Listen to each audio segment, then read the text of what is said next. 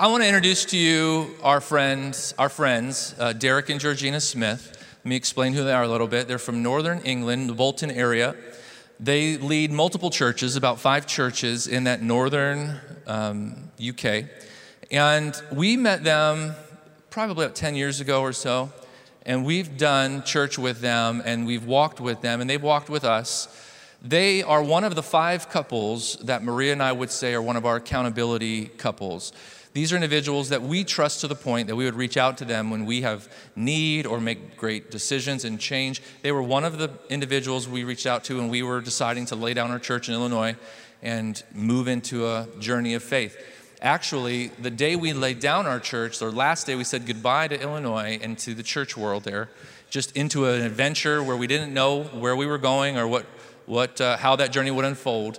They actually brought us to their church in England and let us preach that next Sunday, which was a big deal because we didn't know what the journey was going to look like, and it was very scary. And God, will we ever minister again? Will we ever, will we be able to flow in what you've called us to do? And for them to surround us and encourage us in that journey into God's will for our life, they were a huge blessing. Pastor Derek, when he comes to minister, he's a wonderful teacher. He inspires you. He's a team builder. That's why I'm excited for you to be with us on Saturday as he encourages you about teams. He's wonderful in relationships, and I want us to always be a relational church, and he's great at being a long-term friend. And so I would love it if you would please welcome our friends. Our friend Derek will be speaking today. Would you please welcome them to Calvary? And Derek Smith, the platform is yours. We're so excited to have you with us today at Calvary.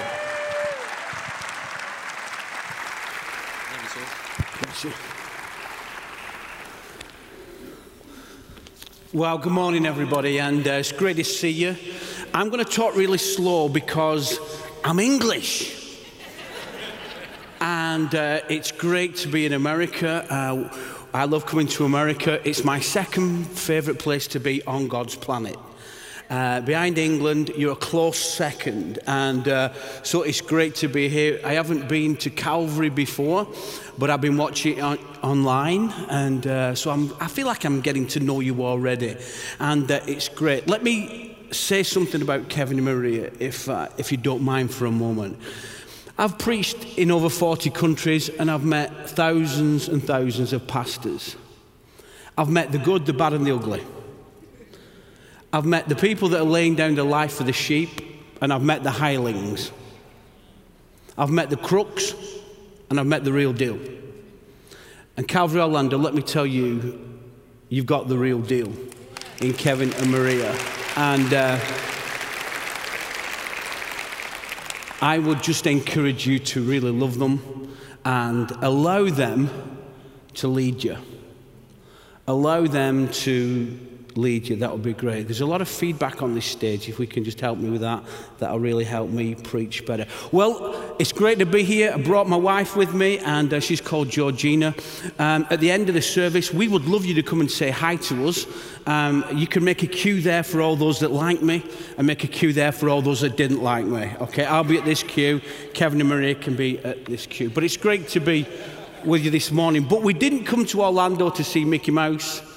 We came to Orlando to share the Word of God with you. I am that convinced that I carry the Word of God for this house and for you as an individual, that I have never been convinced of very few things other than that I just feel something that God has been carrying in me for weeks and weeks and weeks that I just want to deposit this morning. I've known what I'm going to be speaking about here for quite a while, and this is what I want to do before we even turn to the Word of God. I just want it to be like you're the only person in the room, that God shuts everybody else out. And God brought this guy from the north of England, 9 hours on a flight, 4,500 miles, eating food off Virgin Airlines, living at the airport because it was delayed, all this way because God loves you, and God wants to speak to you, and he can even use an Englishman. I love being English. We used to rule the world before you took over. And but I'm just glad to be here today. So will you just pray with me for one moment? Father, I just pray that in this time I have together, I will use it wisely. for the extension of your kingdom. I pray that you will just touch people's hearts and lives today. I pray that as I minister, you just remove the bits that are me and you just allow you to speak powerfully through this message. We ask it in the precious name of Jesus. Amen. If you've got your Bibles, I'd like you to turn to the book of Isaiah, chapter 43. And we are going to share the Word of God. We've got quite a few scriptures to jump through this morning, but that's okay. We don't make any apologies for sharing scriptures. Before we read Isaiah 43, we're going to read verse 18 and 19. It should appear on the screen behind me a little later. I want to talk to you about what we're going to look at. We're going to look this morning on the subject that God is doing a new thing. God is doing a new thing. And when we preach this, when we see it, I want you to ask yourself the question, what is that new thing in me and what is that new thing in us? So Isaiah chapter 43. Now the interesting thing about Isaiah, unlike many of the other prophets in the Old Testament, is Isaiah didn't prophesy to the nation when it was in crisis. You see, when somebody's in crisis, they want to hear what God says, right? When a nation's in crisis, when a family's in crisis, we all want to know what God's mean because we become desperate.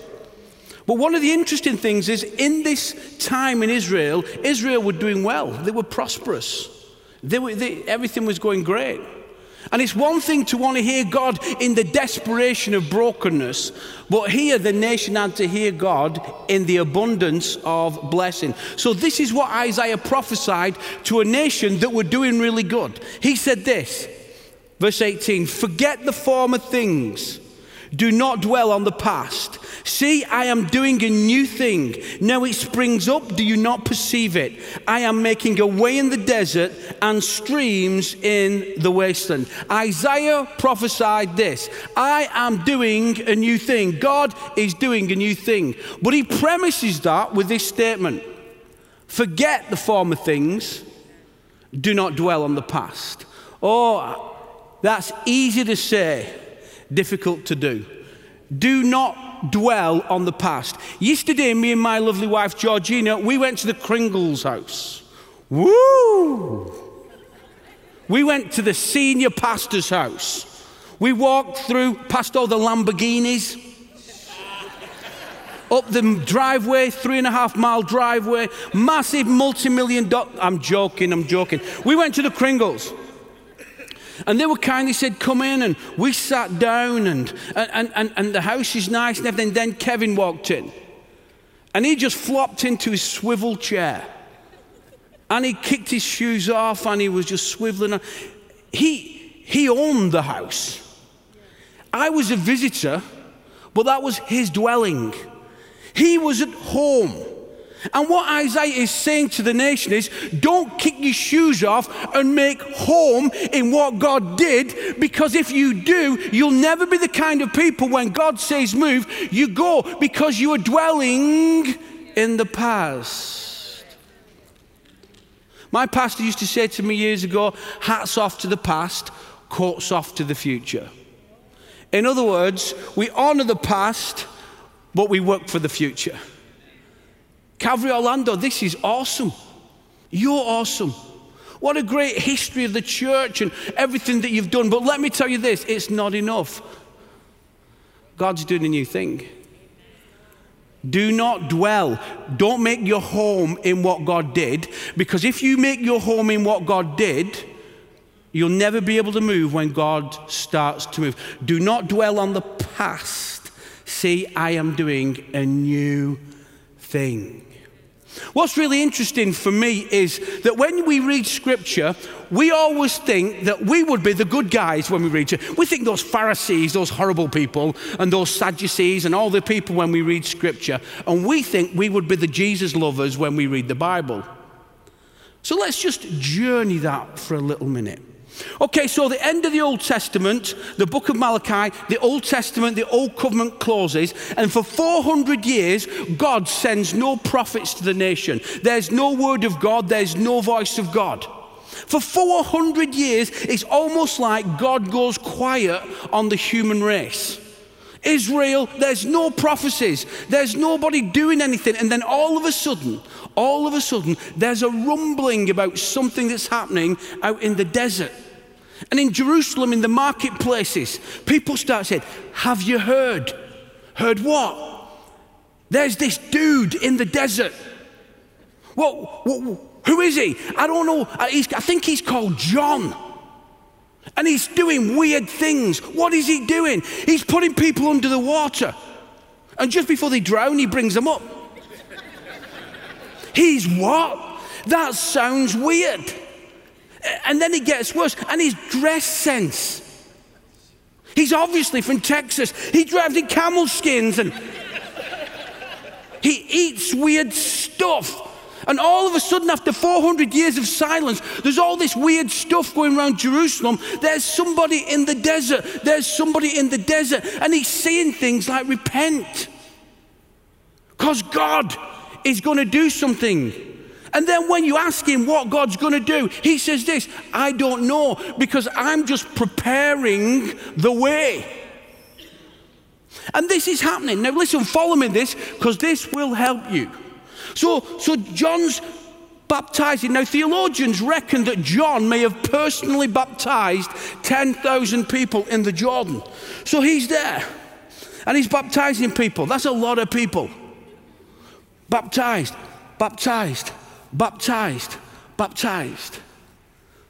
And then one day John looks up at the next person going to get into the water, and we'll read it from John chapter 1 verse 29. Where John then sees Jesus. And Jesus is stood at the side as the next person to be baptized. And John says this, behold the Lamb of God who comes to take away the sin of the world. Behold the Lamb of God who comes to take away the sin of the world. That wasn't information. That was revelation. That John had recognized that he was going to set this thing up for somebody. And even John says in that passage of scripture a little later, he says, he was before me. In other words, John recognized that Jesus was the Messiah, that Jesus was the new thing that God was going to do, that he was just there to set up the new thing that God was going to do after 400 years of silence, and the new thing that God was going to do was Jesus. Now, that's so far so good. This is where it gets complicated.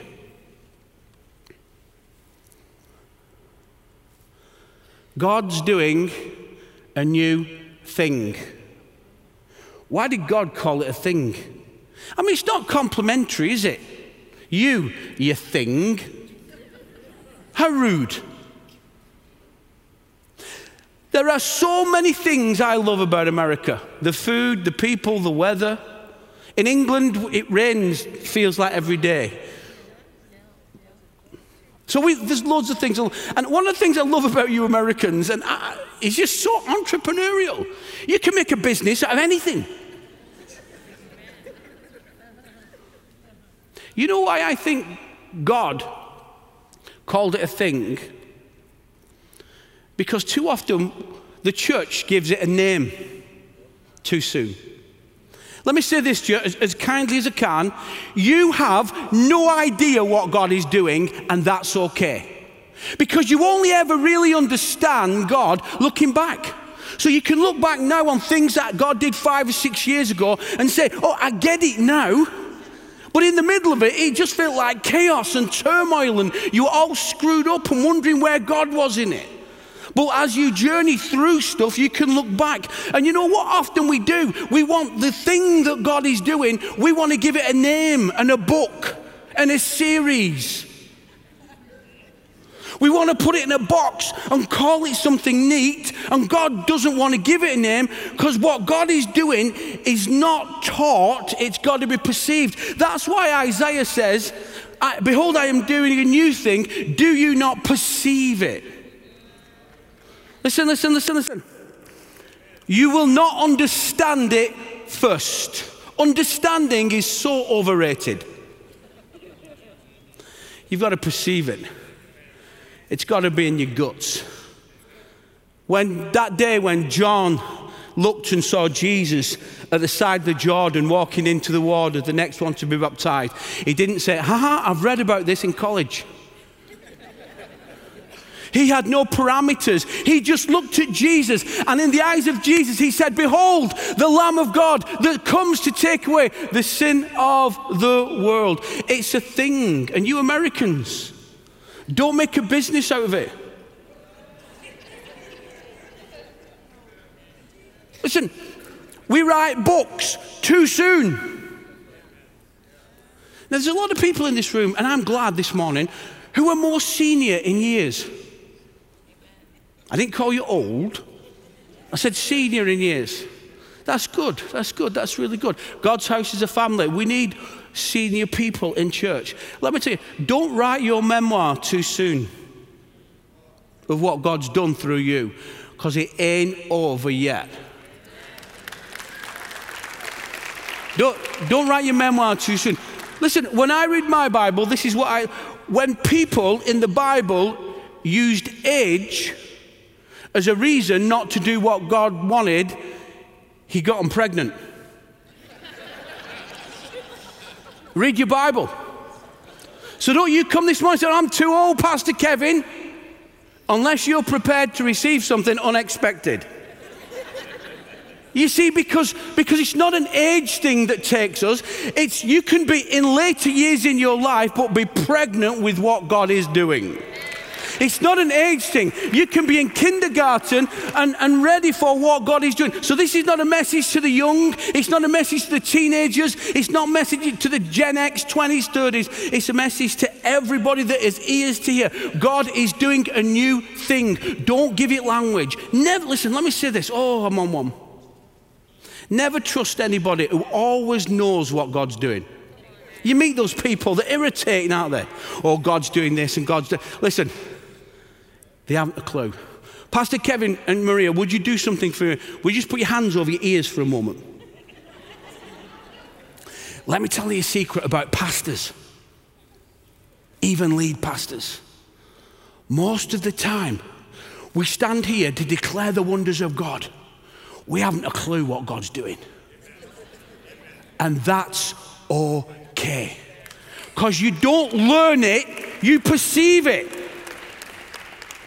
So please, you Americans, don't do a business too soon of what God's doing at Calvary. Just follow your guts.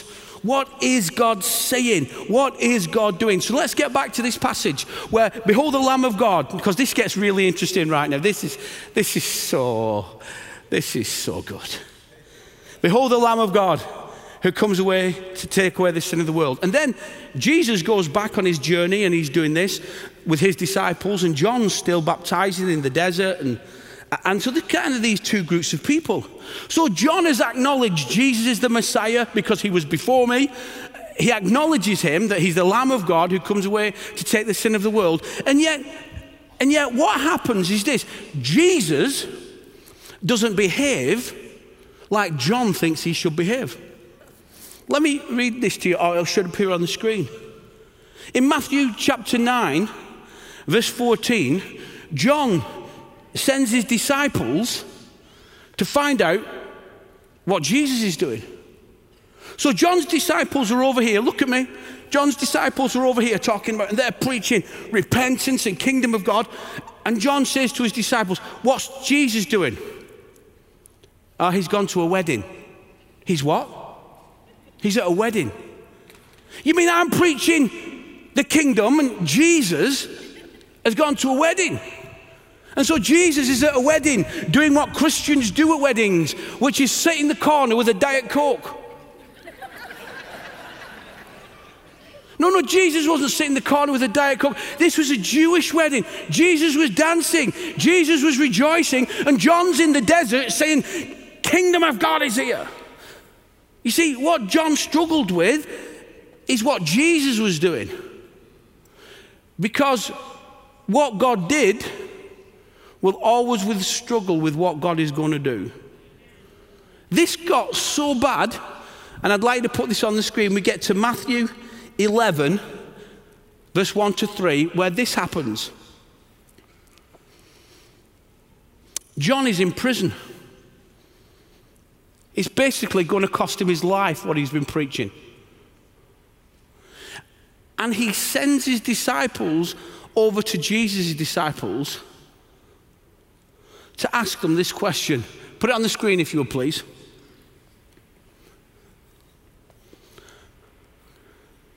After Jesus finished instructing his 12 disciples, he went on from there to teach and preach in other towns of Galilee. Continue. When John, who was in prison, heard about these deeds of the Messiah, he sent his disciples to ask him, "Are you the one who is to come, or should we expect somebody else?" Whoa, time out. How do you get from, "Behold the Lamb of God who comes to take away the sin of the world," to, "Are you the one, or should we expect another?" How do you get that? You know why? Because Jesus didn't behave like John thought he should behave. In other words, what God didn't recognize what God was doing. Welcome to church, everybody. Welcome to Christianity. We've had 2,000 years of what God did becoming a barrier to what God wants to do. So we've got to forget the former things. Do not make our home in the past, because God is doing a new thing in your life. He's doing a new thing in Calvary. He's doing a new thing through this ministry. And you don't have to understand it, but you've got to perceive it. You've got to feel it deep within your guts. That God is doing something. That God, the Holy Spirit, is moving in a new way. That if we want something different, we may have to do something different. That if we want God to move across our nations, and I'm desperate for God to move in England. A big church in England is 100 people. And I'm desperate for God to do something. But I'm pretty confident what God is going to do isn't like what God's done. You see, if I'm being honest, don't hate me, we'd have been just like John, wouldn't we? Whoa. That move of God can't look like that. Because we put it in the parameters of our thinking. Even Pastor Kevin this morning, which was a brilliant illustration. I loved church picnics. But what if the move of God is not a church picnic? No, I'm going to a church picnic next week. But what if God wants to do something in your life that he has never done before? What if he's setting you up that you'll never understand it? You've just got to perceive it.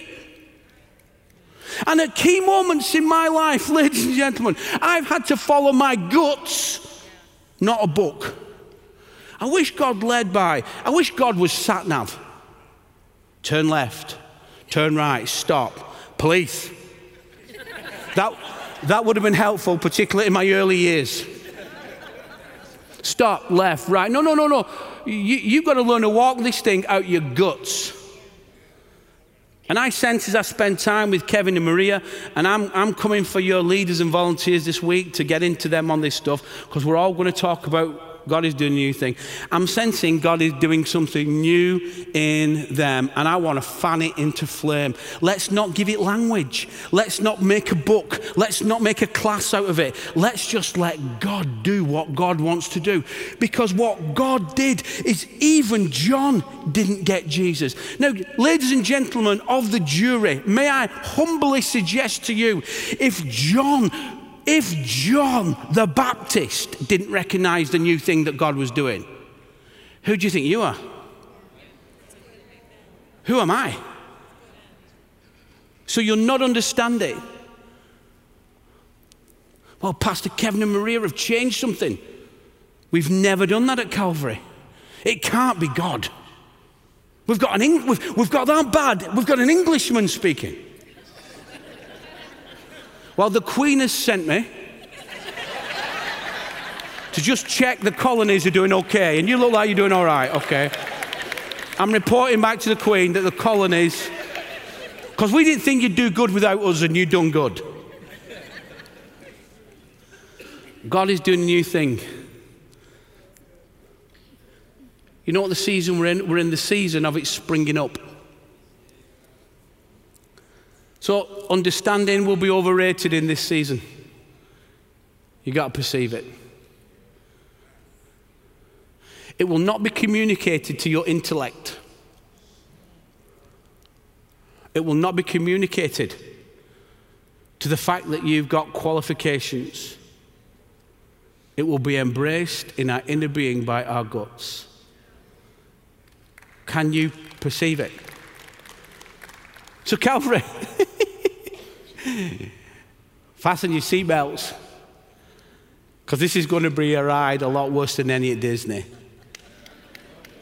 You got to fasten your seatbelts and hold on, because let me declare over you collectively, and let me declare over you individually. You on the back row, you to my left, you to my right, every single one of you, God is doing a new thing. I don't care what he's done before, this is a new thing.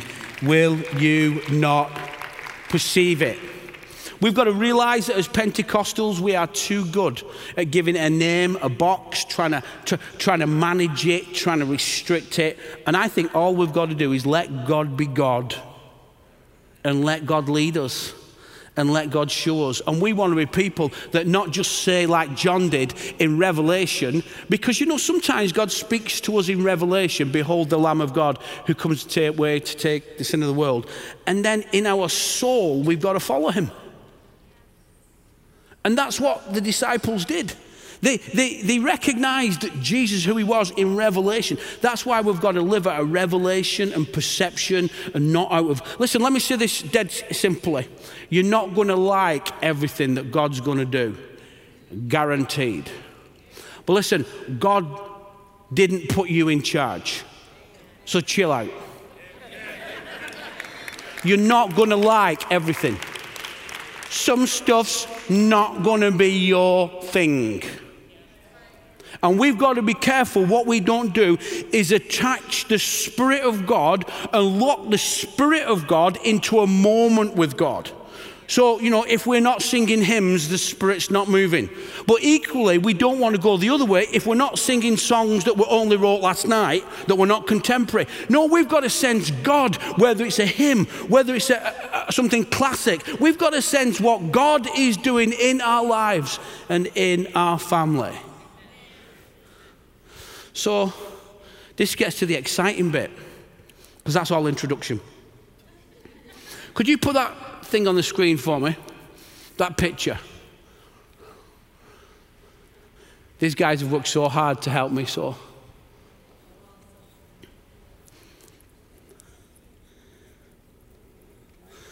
That's my granddaughter. Now, she's not even got a name yet.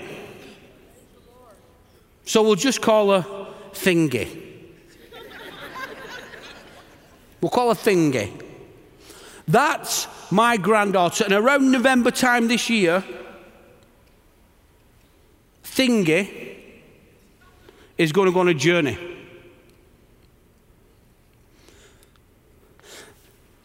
Thingy, keep that up if you would please. Thingy, I've never met her. I'm already in love with her. When we went to Disney the other day, I bought her a Minnie Mouse. Our home is being changed as my wife buys every store that she walks past of children's clothes. Our lives are being changed in preparation for Thingy. The thing is about Thingy, they have no clue the world that's being created for them. So in November time this year, now I'm not an expert on childbirth, but my wife has had 2 children, and I was kind of involved, not at the birth bit. I was trying to not be in too much, but you know what I mean. So Thingy, in about November, is going to be brought forth into the world, and it will be the happiest day of my life, I am sure. But let me tell you what journey my granddaughter is going to go on. My daughter in November this year will probably ring us saying, Mom, Dad, my waters are broke. And little Thingy, who lives in a perfect world, who doesn't know about this world, She has no idea what is beyond the journey that she's about to go on. Little thingy, as waters break, her world is going to start to shrink. And this baby is going to go into trauma as this baby is brought forth and life is birthed. Now, nobody's told her, listen, thingy, this is going to happen. Don't worry. You're going to go down this route. But don't worry, at the other side is grandma and granddad, it's mum and dad. Everything's prepared for you. Everything's going to be okay. Everything's going to be brilliant at the other side. But for now, it may look like a little bit like trauma. Nobody's told her. She has no idea how much love I have already for her. We are just waiting at the other side. Do you know when God is doing a new thing? It's often birthed in trauma. Now, anybody's clapping trauma, you need counselling. Because I don't like trauma. I like peace. I like it easy. If men had children, every family in the world would just have one. Because I've seen the trauma, right? I've seen this isn't pretty sometimes, but I've seen the blessing that comes beyond this. So that little girl is one day going to be in my arms. And she has no idea the world waiting at the other side of trauma. Let me say to you, Joseph, he had a bit of trauma in the Old Testament, didn't he? He's 17 in the youth group. God starts to speak to him. He's a bit of a big mouth. Because at 17, everybody's a big mouth. And he's sharing, and all his brothers thinking, no. 37 years later, he stands. We know the story. Genesis 39 and 45, where he stands before his brothers. He's the second most powerful man in Egypt. And he looks back on all the trauma that he's lived through. And he said, you meant it for evil, but God meant it for good. And God took a potential convicted rapist that was innocent to the second most powerful man in Egypt. Because God births things in trauma. I wish I could say there will be no bloodshed. There'll be no fallouts. Everybody will be happy and we'll just sing happy songs while God does it. But let me tell you this, trauma is not like that. You know the new thing that's in you, you know how you're going to birth it, it's going to feel like trauma. But just keep going. Just keep going. Don't park up on the trauma and make your memoir about the trauma, because at the other side of trauma is a kingdom. At the other side of what you need to go through, there's something absolutely beautiful for this church and for you. So that little baby, that little girl, one day will be in my arms, but she's got to go through some trauma. And probably a mum's got to go through some trauma in order for what God wants to bring forth to be born. God is doing a new thing. Do you not perceive it? He's going to make a way in the wasteland. God is going to do something so good. So good. And you know what you got to do? Is not try and understand it, not try and work it out. Just get to the point. Just get to the point where I'm just ready to perceive this. I'm just going to let God speak to my guts. I'm just going to be prepared for this next season to take some things on revelation. I don't need to understand everything. I don't need to get my head around everything. I'm just going to trust you, God. 17 years ago, me and Georgina started a church. We came out of a church previously to that where I've been for 22 years. And it was messy. It was messy, as stuff gets in church. And I can remember feeling very broken in my spirit, feeling very betrayed, feeling absolutely lost my job, my ministry, everything 17 years ago. And sitting in the front room of our house, thinking, how are we going to pay the mortgage? I have no job. How are we going to get the kid? All the kind of stuff, 2 young kids. And thinking, as we looked at each other in the eyes and thought, we're just going to have to trust God for this next season. And 17 years later, wow, we look back on God planting 6 campuses, God doing things with hundreds and thousands of people, God doing so much stuff through that we didn't know because God didn't tell us then. We just had to trust him. We just had to trust him. You know, like that little baby in the womb when they think, hey, my world's perfect, my world's perfect. And Isaiah was prophesying to a nation that life was perfect. Life was perfect for Israel at this season of Isaiah 43. Life was good. And yet the prophecy was this: behold, I'm going to do a new thing. A new thing. And you've got to perceive it. A few chapters later, let's just flick over to Isaiah 48, and then we'll start to come into a land. Isaiah chapter 48, reading from verse 6. This is what Isaiah said a little later. It should appear on the screen. You have heard these things. Look at them. Will you not admit them? From now on, I will tell you of new things, of hidden things unknown to you. They are created now and not long ago. You have not heard of them before today, so you cannot say, yes, I know of them. You have neither heard nor understood, from of your ear has not yet been opened. What a powerful passage of scripture where Isaiah says this: these things that I'm doing are new, so quit talking like you know what I'm talking about. You have no idea. So I'm going to lead my people through their guts. A few years ago, through an organisation we support at King's called Compassion, I got to go to Kenya to see some of our Compassion children. And it was great. I loved traveling, and we went to Kenya with a small team from our church. And we went to our Compassion children, and it was great to see, and we played with them and did some great fun with them. And then at the end of the trip, we had a day extra. And I said to one of the people that were leading the trip, we've got a day in Kenya. It would be rude to not go on safari. So they said, do you want to do it? I said, well, I want to go on a safari. I'm from the north of England. We don't have any wild animals. It's kind of dead safe. I want to go on a safari. I want to see some big animals. And so they booked the safari for the next day.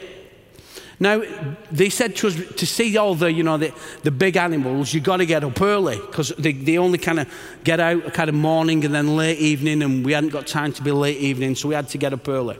So I got up, put my shorts on, my t-shirt on, my shades, my baseball cap backwards, sunscreen on because I'm a white boy from England, and the sun's shining, and I'm ready. We got into like an open-top minibus, and we arrived at this safari place, and it was like driving into Jurassic Park. And we drove in, and about 20 minutes in, the guy who was driving said, look over there, and we saw a lion. And I'm like, wow, a lion. Everybody's taking photographs, and it's brilliant. And then we saw a giraffe, wow. And then we saw a rhino. And then we started to see all these incredible animals, and it was great. But the road we were going down was like, it wasn't like a motorway. It was just wild. And so we were bouncing up and down in this rickety minibus, and everywhere was dust, and I had sunscreen on, so all the dust was stuck to my face. I was wiping the dust out my eyes, and this went on for hours and hours and hours. After about 4 hours, people said, there's a giraffe over there, and I'm going, yeah, whatever. Because I'm tired. I'm dirty.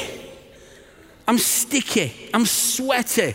I've been on this road far too long. And then after about 6 hours, we came up to this safari lodge. And we drove through the gates, and we pulled up. The minibus door opened, and I was sticky and horrible. And there was a Maasai warrior stood there. And he had a towel. And he wiped my face with a warm towel. And then I kicked my sliders off and he wiped my feet. And then he took us by the hand and he walked us into the safari lodge. And there was this absolute fabulous banquet of so many beautiful foods. And we sat outside overlooking that looked like Jurassic Park. All this massive Kenyan nature reserve with all these animals. And I'm sat there thinking, whoa. And the Holy Spirit spoke to me.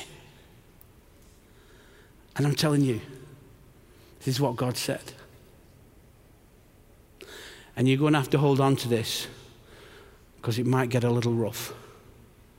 There's some really nice places at the end of some difficult roads. I'm saying it over your life right now. There's some really good places at the end of some difficult roads. I'm saying it over Kevin and Maria. There's some really good places at the end of some difficult roads. God is doing a new thing.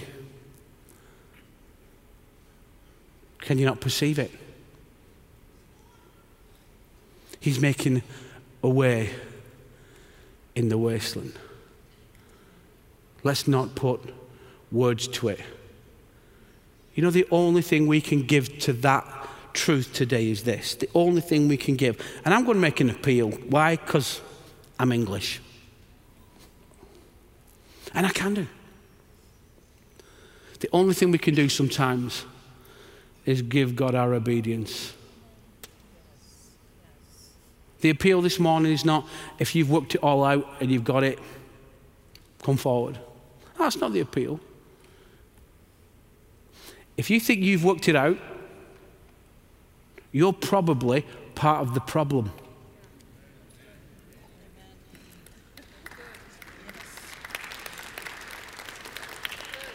Because I meet Christians, they're not in America, but in other countries, and they've got God figured out.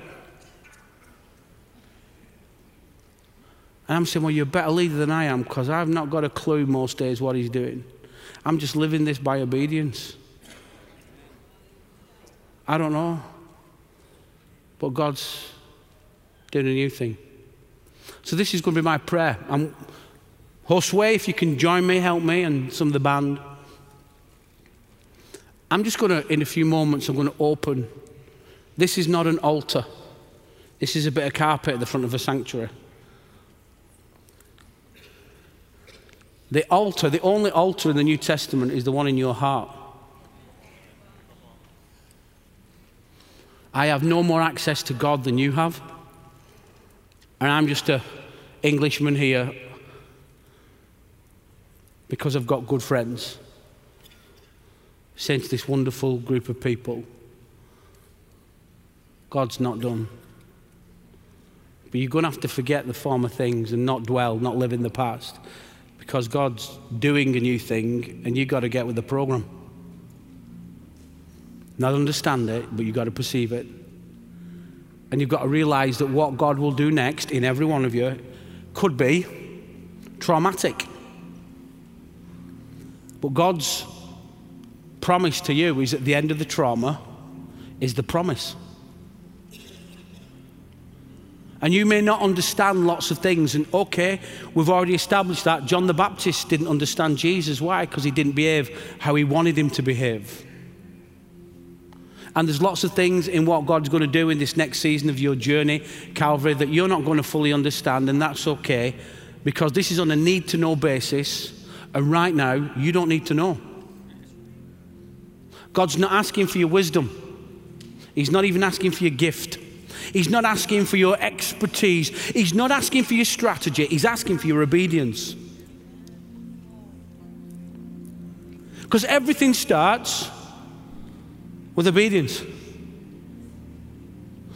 I remember I once got asked to go to a Bible college. This is before lockdown, and they sat me at the front of all the students, and all the students were asking questions. And one of the questions what they asked me was this: Pastor Derek, how did you get called into ministry? And I just said, I haven't. And this was like a, You've not been to Bible college? No, you're probably realizing that about now. You've not been called? Well, if you're looking for a burning bush or Jesus river dancing on my duvet telling me what to do, I ain't had that. You know, my testimony is this: I've just kept saying yeah. So when I was 19 and I first became a Christian and went to the youth group and said, will you do the tuck shop? I said, yeah. When the assistant pastor said, will you stay late after church to put the chairs away? I said, yeah. When they said, will you do a year out and serve the church? And I said, yeah. At the end of those 3 years, because it ended up being 3 years, somebody said, will you come to our church? I've just kept saying yeah. My testimony is this: I'm just keep saying yeah. I'm just going to keep saying yeah. And I'm not saying yes to silly things, but my walk with God is this. You know the traffic lights where, red is stop, green is go. For me, my walk with God is, God, everything's green. So I'm going to try everything, God, unless you say no. So God, you got to make it really clear to me. Because I haven't got time to praying about, what should we have for breakfast? What should we do this? No. Let's just go. Obedience. So this is my altar call this morning, is this. And we ain't got too long. We're just going to fill this bit of carpet with anybody in the room that God has spoke to this morning. And you're seeing, in the context of this family, and in the context of you as an individual, that deep within you, God is doing a new thing, and you sense it. You don't even know what it is. You're frightened to even tell your friends because you have no language for it. But as this gentleman has showed, the carpet's open. And I'm going to pray for you. So we've got a couple of minutes. So if God is doing a new thing, and by coming down, what you're saying is, I'm recognizing it's a new thing, but I have no words for it. I've no language. I've not even got any understanding. I'm just sensing. I'm God. I'm just saying yes in pure, blind obedience. I don't know what this means, God. I have no understanding of what this will look like in a week, a month, a year. But God, I'm just saying, I'm here.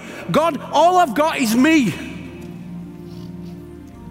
So if God is doing a new thing, come right at the front. Come right at the front. I want to see you because you're awesome. You're part of God's family. You're part of God's purpose. Because God is doing a new thing. Don't try and work it out. Don't even try and think about it now. Don't try and strategize. Don't try and be American and do a business deal. Don't negotiate the terms with God. Just come and say, God, you can have me. I can only give you one thing, God, and so I'm giving you me, because God is doing a new thing in Calvary, and God is doing a new thing in me.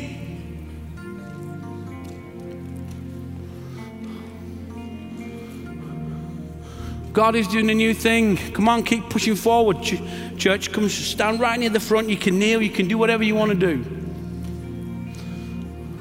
We just want people to feel like we're in the presence of God. We're in the presence of God.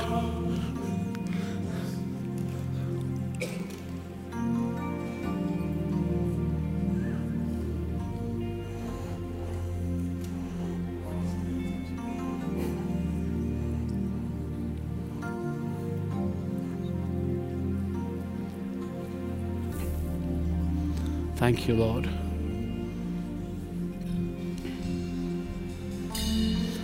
Kira sabra to kabasi brete ke shimakara koroto. Seboroto ko sabara ki devedes. Serabaka to kuto shimapara tekeme. It's a new thing. It's a new thing. It's a new thing. Surabakaka.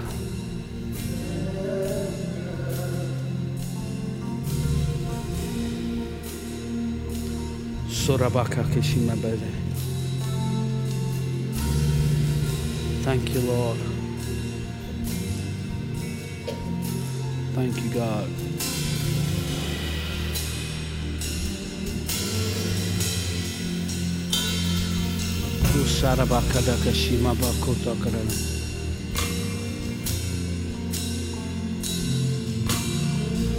Thank you, God.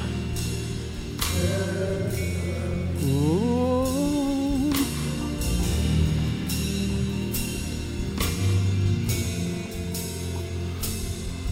Just keep your eyes closed. This is between you and God. I don't want to get in the way, and I don't want to sow a seed, because this is between you and God. Nobody tells you what it looks like. But this is what I want you to do. I want you to put your hands out in front of you like you're receiving something. Like I'm going to give you something. If I gave you a gift, your hands would come out to receive it.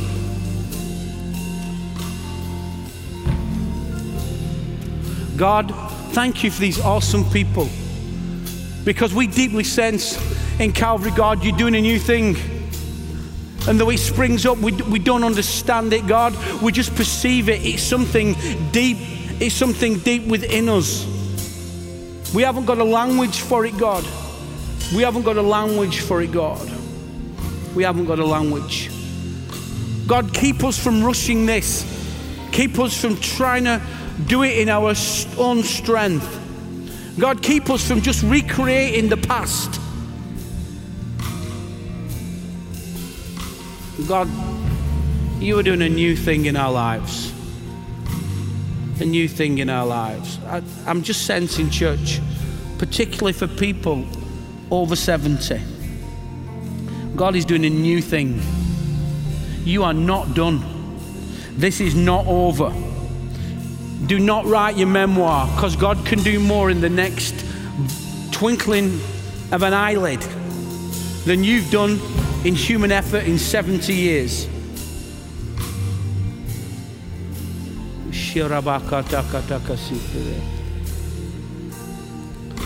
Jesus, Jesus, Jesus. Jesus. Thank you, Lord. Touch these wonderful people, my God. God, may their mind and their rationale not rob them of revelation right now. God, may we not have a strategy, may we have a journey. God, we're saying yes to you this morning. God, we're saying yes, and we don't even know what we're saying yes to. We're saying yes to you, God. Whatever it means, God, whatever it takes. Whatever it takes. In Jesus' name. Thank you, Lord. Just keeping this attitude of worship, but I want you to look at me for a minute. I just want Kevin and Maria, I just want you to come here. I just want to prophesy over you. Feel as I've been preaching, I've got a word for you.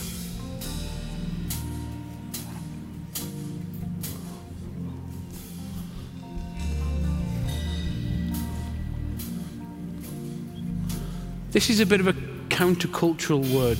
By that I mean it's not a word that fits in sometimes our rationale.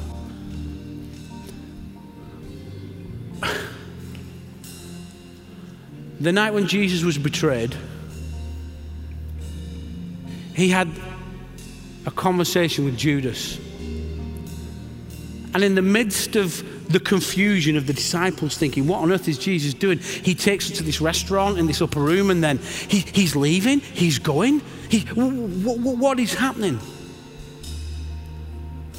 And then Jesus says this to Judas. After Judas has kissed him, Judas, what you are about to do quickly. And I've just been caught up this morning in this thought. If Satan can move quickly, so can God. If sin can move quickly, so can grace. Because whatever sin can do, God can do better. And that's what I'm prophesying over you. What God's put in your heart, do it quickly. There's a grace on you for speed.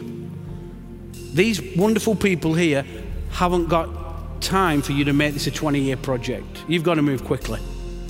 And the grace of God will cover you. And even people around you are going to start saying, slow down, Kevin. Take your time. Church is a very slow burner. You've got to work.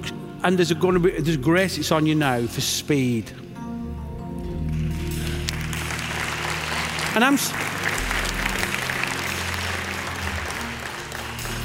on behalf of God, and we've got to weigh this, you've got to weigh it, because men are fallible. I'm saying to you, because whatever's in your heart, do it quickly. Do it quickly. Because the lost haven't got time for us to get our programs together. They haven't got time for us to write a book. They haven't got time. Do it quickly. Now, I know Kevin, and that's not his nature. And so let me say to all the people here, you've got to give him permission to do this quickly. Even when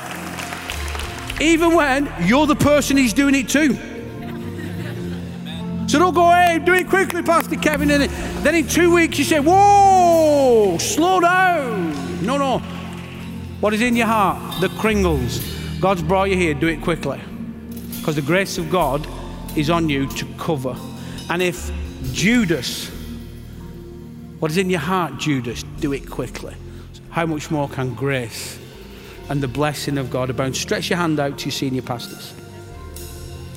Thank you, God. Father, we thank you for this moment, this time, this place, these two wonderful people that you have called to lead in this moment.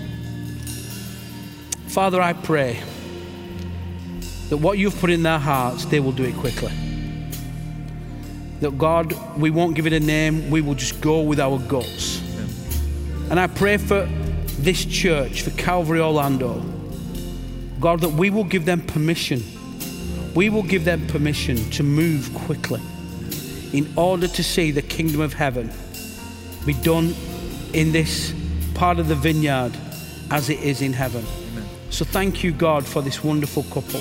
Thank you for this man and woman of God that you have fashioned in obscurity, that have paid the price when nobody was watching. But thank you for such a time as this, that it's time. What is in your heart, do it quickly. Amen. In Jesus' name. In Jesus' name. Final thing, because my time's gone. Thank you so much for letting me come and minister to you this morning. I appreciate you. Thank you for your willingness and your openness to God. And I'm just excited for your future. God's going to do some great things. I don't even know what it is, but I'm excited. Just like I'm excited that that little baby in November will come into reality. In your future, it's coming. But you might have to fasten your seatbelt, because there might be some turbulence on this next season of journey. But God is with you. For those who are here Wednesday, see you Wednesday. For those that are part of the volunteer force, even if you're not a volunteer, just gate crash on Saturday. We'll have a great time. Thank you very much for allowing me to minister this morning. Amen. Did you enjoy that? Would you just give a appreciation? Thank you, Pastor Derek. All right. Here's what we're going to do. I'm going to call our altar teams to the front, so you're dismissed back to your seats. Altar teams, why don't you get ready in case there's individuals that need some time of prayer and ministry together. We want to continue to invite you to the Saturday team experience, get you on a team, get you connected to the body, get you serving. Remember, next Sunday is our church picnic. We are excited about that. Bring somebody with you, bring some food, and we're going to make sure that we're not just church services, but we're a community. Let's go ahead and stand together wherever you are. Let's say a word of prayer as we dismiss today. And then God bless you. If today you've never made Jesus Christ the Lord and Savior of your life, I want to make sure you have an opportunity to do that. You never know when someone's ready to say yes to Jesus. Amen? This is why we do what we do. The Bible tells us that all of us have sinned and fallen short of the glory of God, and the wages of that sin is death, but the gift of God is eternal life through Jesus Christ the Lord. The Bible goes on to say that all who will call on the name of the Lord will be saved. Not just saved from sin, but saved into the family of God. If today you are ready to give your life to Jesus, or to recommit your life to Jesus perhaps, we want to make sure we give you an opportunity to do that. Would everyone just bow your head and close your eyes just for a minute? If today that's you and you say, Pastor Kevin, I am ready to give my life to Jesus for the first time, or to recommit my life to Jesus, I'm ready. I just want you to raise your hand right where you are. Would you please raise your hand? We're going to say a prayer for you today right where you are. We do not want you to leave this place out of relationship with God. Is there anyone today? There's 1, 2 hands right there. Thank you very much. God bless you both. Anyone else today that say, I am just ready to commit my life to Jesus? All right, let's all pray together. Would you please? Pray this prayer with us. Dear God, I thank you that you see me just as I am. I realize that I've sinned and walked away from you. I receive Jesus Christ today as my Lord and Savior. I believe that he died for me and that he rose again. Please forgive me of my sins. Wash me, cleanse me, make me new. Fill me with your Holy Spirit. Take every part of me now. Thank you for saving me and making me your child. You are now my God. In Jesus' name, amen. Would you celebrate those 2 that raised their hands today, and even more that may be online? God bless you.